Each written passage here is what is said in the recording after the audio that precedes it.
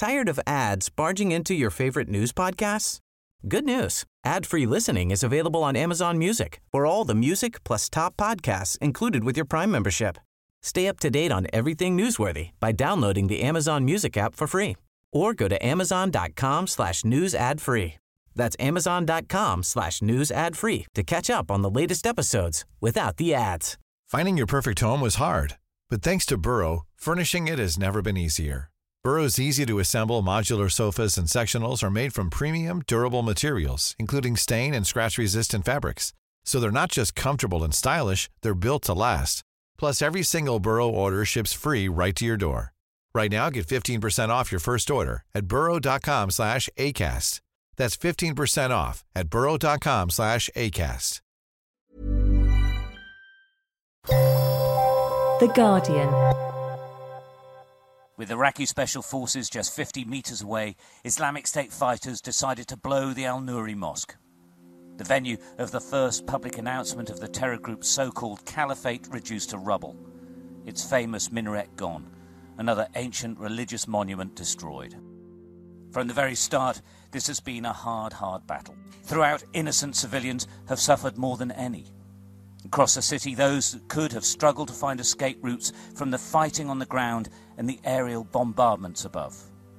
But in the old city itself, they're in a truly desperate situation. Nobody knows how many are still inside, murdered by IS if they try to leave or caught up in the battles. I'm still suffering from this. If I would go back now to that moment, I will decide not to witness these things. It's beyond imagination. It's something that you remain with you like for years. It's just horrible. Omar is a historian who was working at the University of Mosul the day that ISIS came into his workplace and told him and his colleagues to choose between staying and teaching a very different syllabus, the syllabus of the Caliphate, or losing their jobs. Either way, they would live under the rule of ISIS. Omar chose to leave the job he once loved, and that same day he became a blogger, an anonymous blogger who went by the name Mosul Eye. When I leave my house, the only question I have, and many other people, is, will I survive? This is Small Changes, a podcast about how sometimes the seemingly smallest change can have the biggest impact. This week we talked to a man who, through courage and determination, documented what was really happening in his beloved city, despite being under constant fear of ISIS retaliation. I'm Lucy Lamble.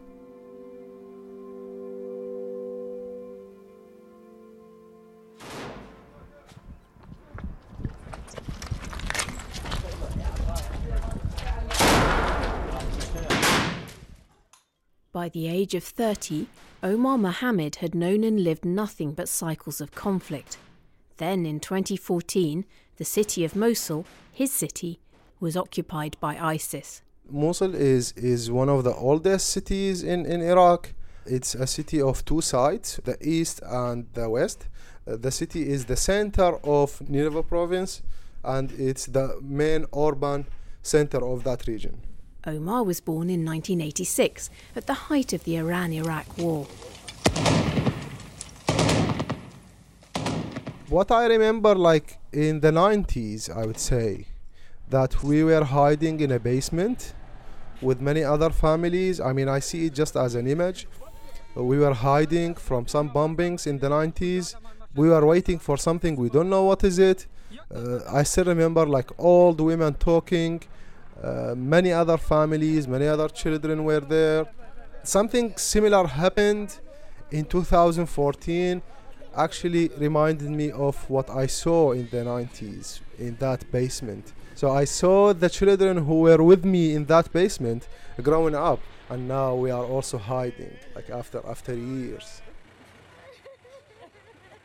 Even before ISIS occupied the city, Omar recounts how difficult it was to live in Mosul. Either you see a bomb car, you see a corpse in the street, dead body, fightings between police and ISIS. When I leave my house, The only question I have, and many other people, is, will I survive? Despite living through waves of war and occupation, Omar was able to earn an education that he says gave him a false sense of hope. I still remember my father taking me to the school for my first day. I was a good student. I had imagination from that time. I was asking many questions to the extent that my teacher, she told me, Omar, you are asking many questions. You are not allowed to ask questions now. Once you become an adult, you will be allowed to ask questions. When I reached that age, I remembered, I thought of her words, and I found asking questions, and the questions can kill. This is not the life that I was waiting for. I was growing, I was counting the years to become an adult, to freely ask questions. Around the time that Omar was leaving school, Saddam Hussein had been captured and was awaiting trial for crimes against the Iraqi people. In 2006, he was executed by hanging. 8 years later, and ISIS formally arrived in the city, and Omar decided to take on the identity of Mosul I. He started off by collecting propaganda leaflets and various pieces of information he was hearing on the streets, and then posting what he could stand up on a WordPress blog. Eventually the project expanded, and he was posting messages as Mosul I on Twitter and Facebook too. I felt alone. I didn't have people working with me. When I see people reading, it means my word is being reached by them, or my words are being heard. So this helped me to make my word reach more people. Of course, the use of more platforms increased Omar's risk of being caught. One of the hardest elements of being Mosul I was being anonymous to everyone. The difficulty is how can you gain trust while you are anonymous? And this was the main difficulty for me, as well as being anonymous inside my house with my family. They also started saying, Omar, why you are not interested in this? At the same time, I thought I would keep going with this identity. I say I have nothing to do with this, while at the same time I was doing Mosul I. For Omar, the risk was worth it to get his message and the message of the people of Mosul across, and to counter ISIS propaganda. I was writing against the narrative of ISIS. I was protecting the history of my city. I was writing for the history, for the future.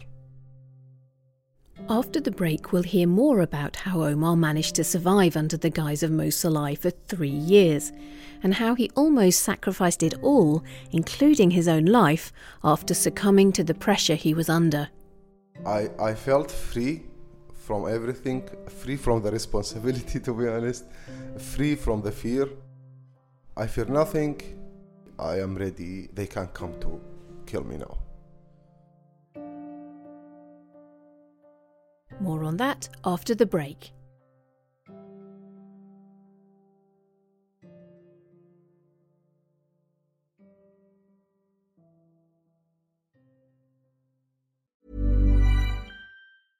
Finding your perfect home was hard, but thanks to Burrow, furnishing it has never been easier.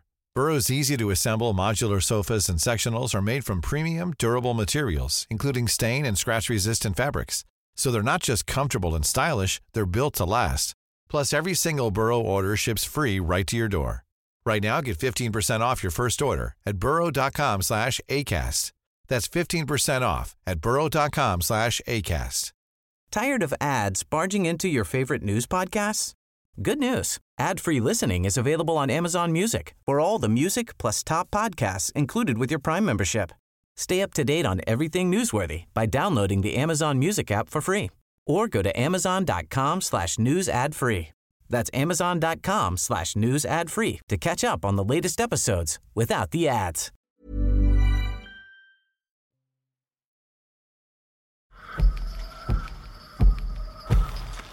Last year, The Guardian tracked all the deaths of young people due to knife crime and explored the themes that emerged in an award-winning series called Beyond the Blade. Why are they carrying a knife in an area where they know people, but they feel like they have to acquit themselves from other people? We saw many people suffering, but we also saw many fighting back.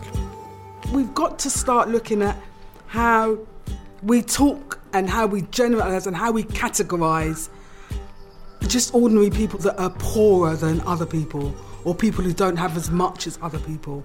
For this new series, journalists from The Guardian travelled to Bristol, Birmingham and Croydon in South London to listen to some of those people. Society tends to look down at young people once they've made a wrong choice, and what we're saying by that is that we're writing them off.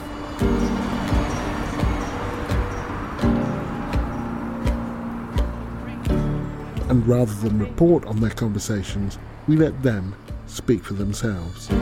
When I come out of jail, I'd never been praised before I'd turned my life around. And when I come out and got praised for the work that I was doing, I thrived. That gap needs to be built up a bit sooner, you know, as opposed to, just waiting to hear from me, because I'm waiting to hear from the next generation as well. So we're all waiting and there's no action happening. If families are fractured, that has an impact on a young person. If a father and a mother get divorced, that has an impact on our young people. And I think the only way they know how to make people sit up and say, listen, there's a real problem going on here, is by violence. To listen to all 3 episodes, head over to theguardian.com/podcasts or subscribe by searching Beyond the Blade on your favourite podcast app.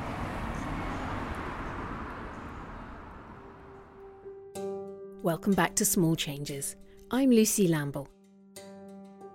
Before the break, we met Omar Mohammed, a historian from Mosul, who in late 2017 decided to tell the world that he was in fact Mosul I, the anonymous blogger who, while living under the rule of ISIS terror, documented everything that was happening in his city. When I was in Mosul, I usually witness things I publish about. For any listeners out there who picked up that Omar sounds different, Omar was called out for an emergency during our first conversation, and when we talked to him on the second occasion, he was in a different room. I used to go with my mother to the markets, and I used to be a taxi driver, so I can get information easily. Without knowing who exactly was behind Mosul I, the blog received a lot of threats from ISIS. They threatened me many times. I just remember receiving emails from them or Facebook messages. What I wanted to do from the beginning when I receive a threat is that the first thing I read this threat, because when I know what they are doing is they are reading the blog and they are collecting information from the blog and they are building up a threat. So I say it's not correct. There is no danger. But one day they sent a threat. It wasn't about the information they have in the threat, but about what they said. They said they would kill me in a way that is not known to the people yet. At one point, the pressure became so much that Omar suffered a personal crisis. He cut off his hair, dressed as he wished to, and smoked by the river. All acts that would provoke ISIS. I felt free from everything, free from the responsibility, to be honest, free from the fear. I am ready. They can't come to kill me now. But then, when they didn't come, when nothing happened, as if I was given a new life, or as if I was told, Omar, your mission is not done yet. Why you are running away? Your family must have been very worried at this point. They were, especially my mother. She said, what are you doing? What are you going to do? What are you up to? He didn't even tell his mother that he was about to make the dangerous journey through Syria to Turkey, where he was finally able to escape. I even couldn't tell her goodbye, because I started thinking of my family, because ISIS doesn't only punish the person, they punish the whole family. I would never live with this myself. I would never forgive myself. So I just decided to leave. Omar was eventually able to gain asylum in Europe, but he kept tracking what was happening in Mosul through to the day it was liberated in July 2017. leaving Mosul obviously made verifying information that much more difficult. I remember spending like days and nights sitting on my computer trying to follow the events, trying to connect with people from inside Mosul, through my relatives, through my friends. Also Mosul Eye receiving lots of information, trying to verify them. During the battle, my concern was more about the families and their safeties, the people, the civilians. So I kind of like made Mosul Eye as a platform to help civilians. Information was getting directly to me from security sources on the ground, from civilians themselves. It was so difficult, kind of like impossible to verify everything. So I just take the information that could be verified, put it to the public so they can know what's happening around them. During this battle, I could identify and geolocate about 15 children who were kidnapped by ISIS, and I identified them. I still remember I sent the location to the coalition, told them, please do not bomb this site because we have 15 children in this building. It was in the hospital. And I am happy that they were rescued, because I saw the pictures of these children, and one of them, I saw him when I was in Mosul. I saw him in the orphanage house, and I put his picture online, and his father contacted me and he said, this is my child, and he got him. He is with him now. I was curious to know why, after all this time, and having been very effective at keeping his identity a secret, he chose to reveal who he was to the public. I had to reveal my identity. People started like saying, Mosul Eye is a CIA operation, Mosul Eye is fake, Mosul Eye is not real. I thought, okay, Mosul Eye is real. This is me. I am Omar. I am from the city. Omar takes solace in knowing that Mosul Eye was able to make a significant impact on the people he'd wanted to help most. Mosul Eyes has been not only a source of information, but also a social factor in the city. And after the battle, Mosul Eye played another role, which is trying to rebuild the civil society of the city, trying to support the people who stayed in the city, trying to give them a voice, because they were voiceless. I will keep doing this. I will continue to support the city. Special thanks to Omar Mohammed for joining me this week. There will be a link to the Mosul Eye blog on this week's episode description on the Guardian website. If you have any questions or suggestions for future shows, you can send me an email at podcasts@theguardian.com. This episode of Small Changes was produced by Danielle Stevens and Lily Ames. I'm Lucy Lamble. Thanks for listening.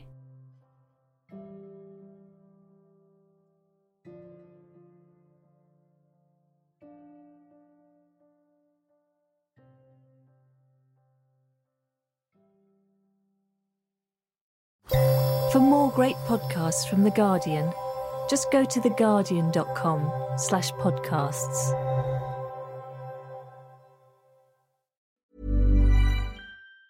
Tired of ads barging into your favorite news podcasts? Good news. Ad-free listening is available on Amazon Music for all the music plus top podcasts included with your Prime membership. Stay up to date on everything newsworthy by downloading the Amazon Music app for free. Or go to amazon.com/news ad free. That's amazon.com/news ad free to catch up on the latest episodes without the ads.